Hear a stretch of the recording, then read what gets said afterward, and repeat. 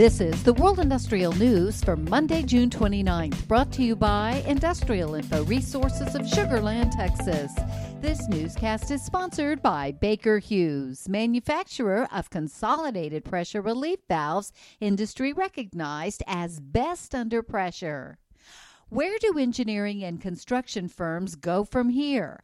That's the question facing Black & Veatch Incorporated and other contractors who now are adjusting their practices on a permanent basis, especially for power generation projects as COVID-19 cases hit new highs.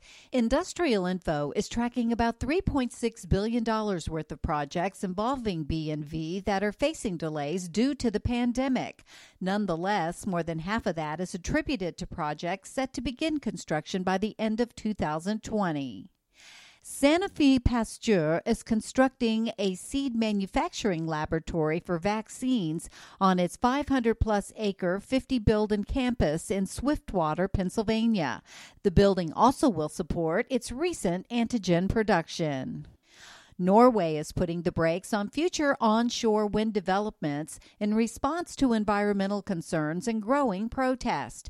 New proposed legislation will cut back on the amount of onshore wind developments, which have experienced a boom in recent years thanks to an attractive 15-year subsidy scheme that will end next year. And COVID-19 has badly affected the industries in the Middle East, too.